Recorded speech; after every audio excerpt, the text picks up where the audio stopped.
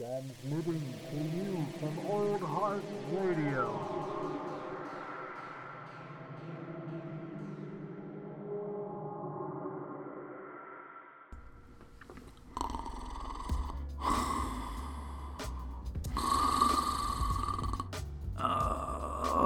Okay, yeah, well, I'm here. Don't worry. This is an episode of You Snooze, You News. I know that. I was not sleeping on the job. Either way, like I said, welcome to You Snooze, You News. Possibly the world's worst news source, but, you know, that's up to you.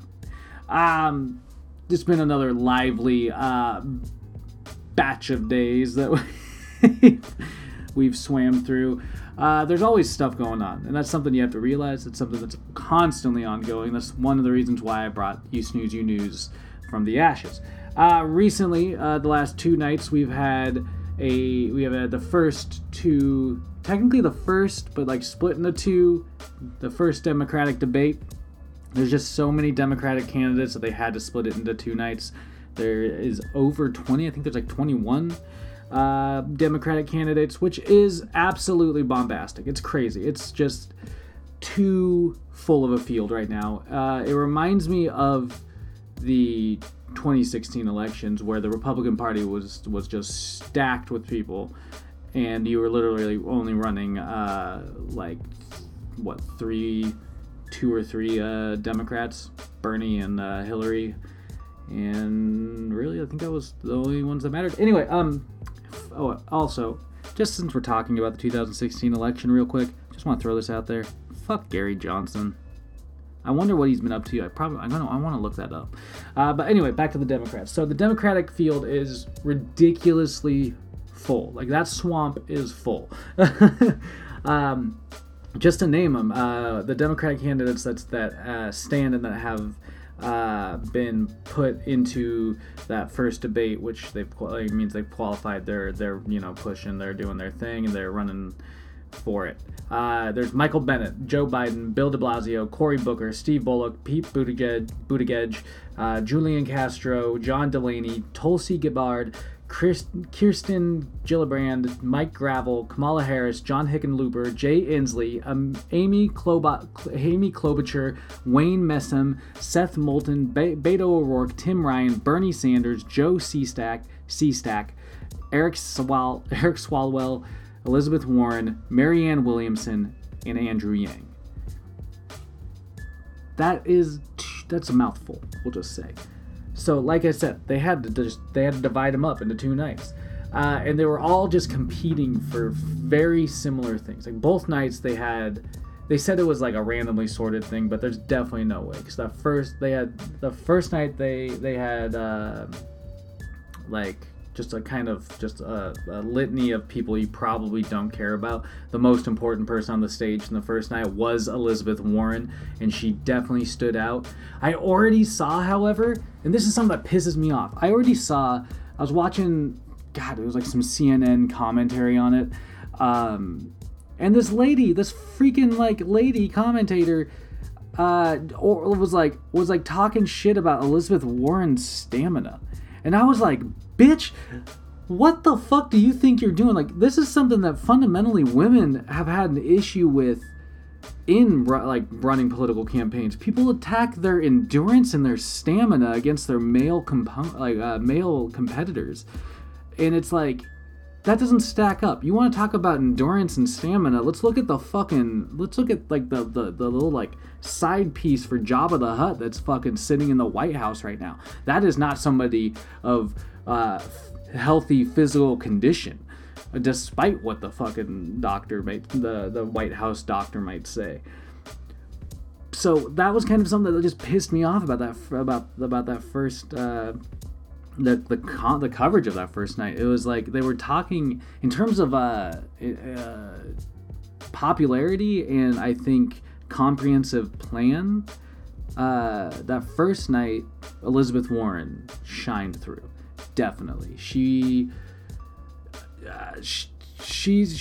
got the energy, she's got the anger, she's got the know-how. She's fucking smart, and she knows that we need to tackle all of our problems with information and a strategy, and then take it down. And that's what she's like kind of preaching right now, which I really appreciate. The second night, however, was a little more stacked, if you ask me.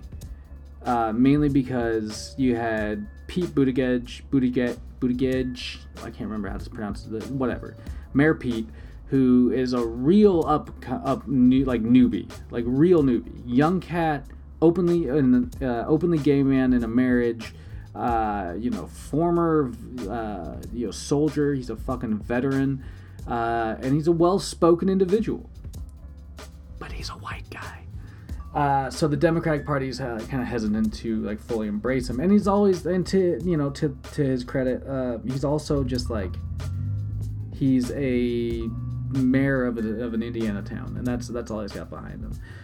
So he's probably not going to go too far. But I think this is the launch of a political career. It's kind of what we're seeing with Jay Inslee, the Washington governor, who I personally have some beef with. But Jay Inslee is just like, he's throwing his hat in the ring. He keeps like doing that thing. He was in the first night, but he keeps throwing his hat in the ring. They can saying things like, "I'm doing this for my kids and my grandkids. I want to look them in the eye and be able to tell them that I did everything I could." And it's like, Inslee, if you wanted to do everything you could, you'd just be focusing on your state. You wouldn't be fucking flouting around trying to become president of the United States. What he's doing right now, and this is something you've seen if you've lived in Washington for long enough, you've seen him take stances and push things through the legislature that he deems important and that he has seen kind of gain popular attention. Not necessarily things that work or things that are actually effective moving forward, but just things that maybe have caught people's eye. And he's trying to be the face of the Green Democratic Party, and it's not gonna play, man. Like I said, you're better off just focusing on your own state and like trying to get stuff here, because he's not like an entirely lost governor. But he doesn't stand a chance of being president. So anyway, moving on back to night two. Night two, like I said, was a little more stacked. We had Mayor Pete, but more importantly, we had fucking Joe Biden. We had Dusty Joe, as the president calls him, doesn't he? Doesn't he call him Dusty Joe? And also, we had Bernie Sanders, and the real couple of surprises, for myself at least, were definitely Kamala Harris and Kirsten Gillibrand. So they both really had some stuff to say. Senator Gillibrand really tried to like hit home on the like, I'm a woman and I've fought for women and women's health and reproductive rights, which fuck yeah, I'm all for. If I have reproductive rights as a man, a woman should have reproductive rights over her own body as well. So that being said, she was really outspoken, and I appreciated that. Although she came off as kind of, they kind of tried to brush her off to the side a little bit, which I don't know. Kamala Harris, however, was not being brushed off to the side. She wouldn't let her. She is a very well-spoken individual, and she I don't know. She has some stances. She definitely has stances I agree with. She has a little bit of a track record in her past as Attorney General that people have already started pointing at, trying to like poke holes in her campaign. But I do actually see Kamala Harris going fairly far if she can keep up her energy and her momentum. I think she can help connect with communities. I think it'd be interesting to see her go up against go up in debates in smaller forums. That's kind of the other thing that's really the shitty about these forums, is that these two nights were so large that it was hard to like grasp everybody and their stances. Like there is this lady, Marianne Williamson, who is just an author and an activist, and her closing statement really shot herself in the foot. But she was just bringing up good points and jabs at the people that were there, because everybody else, except for like a couple randoms like Andrew Yang, are involved actively in the government.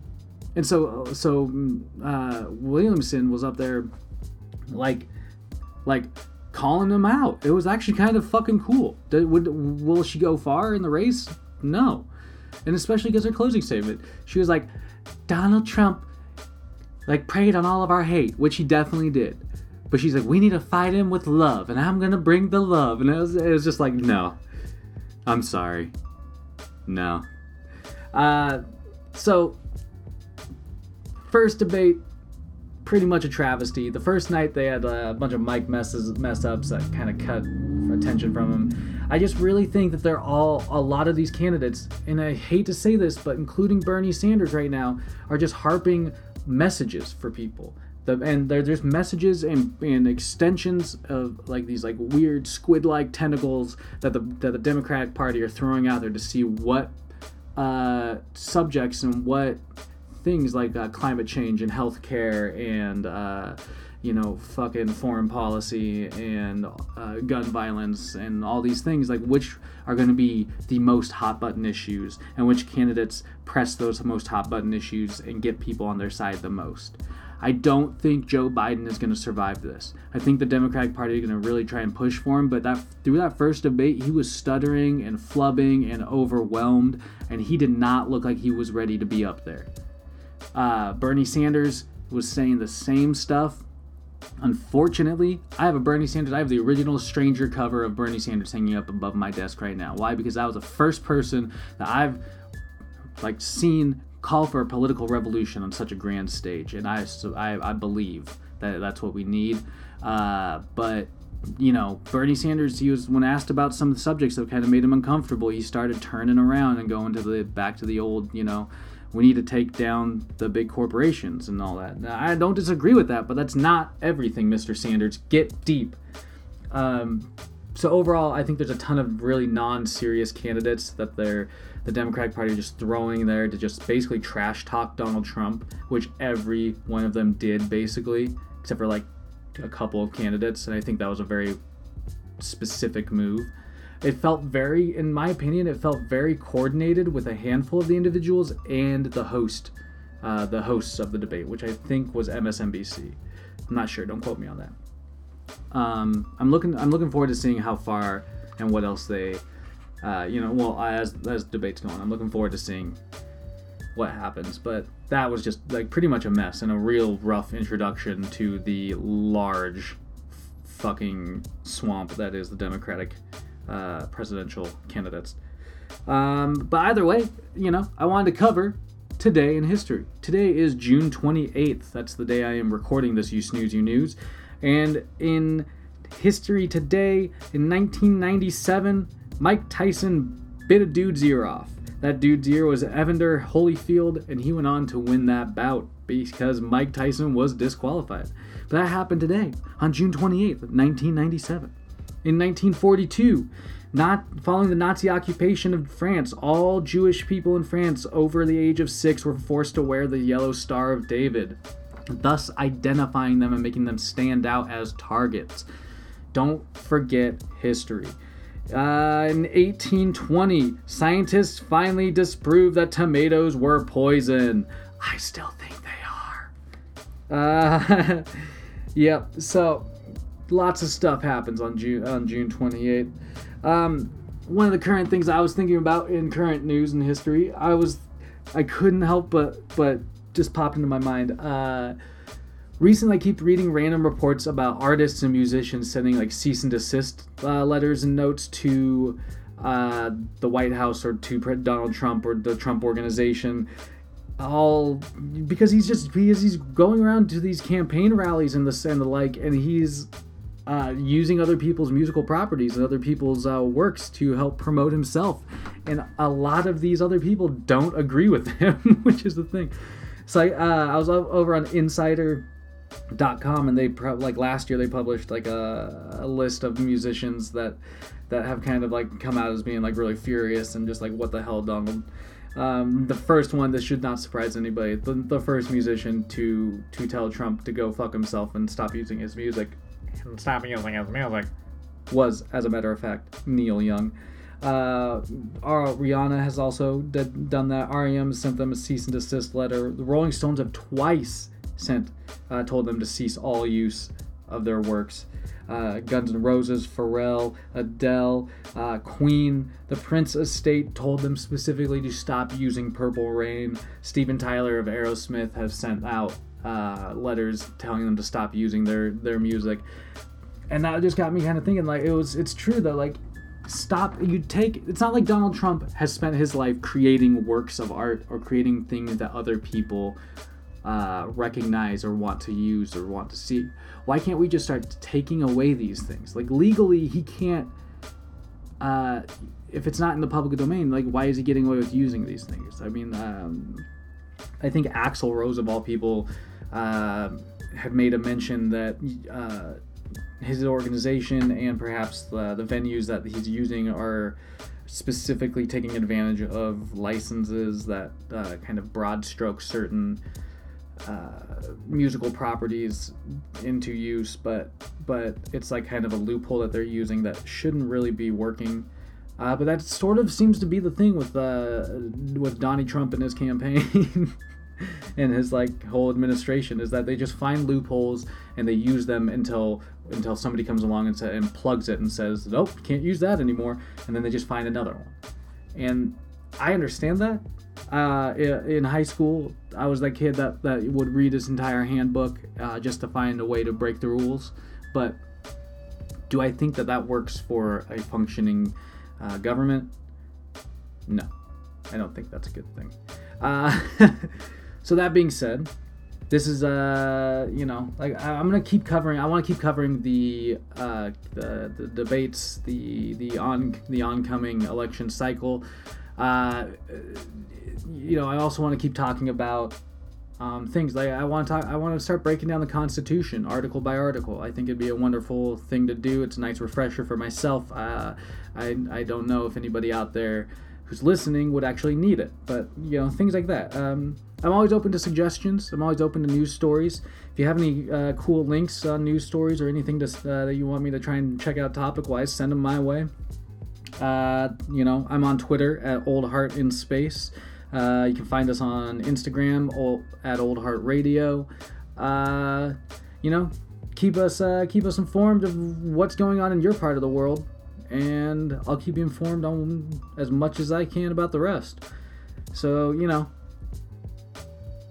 keep your brain on. Do your thing. I believe in you. This has been another episode of You Snooze, You News. June 28th, signing out.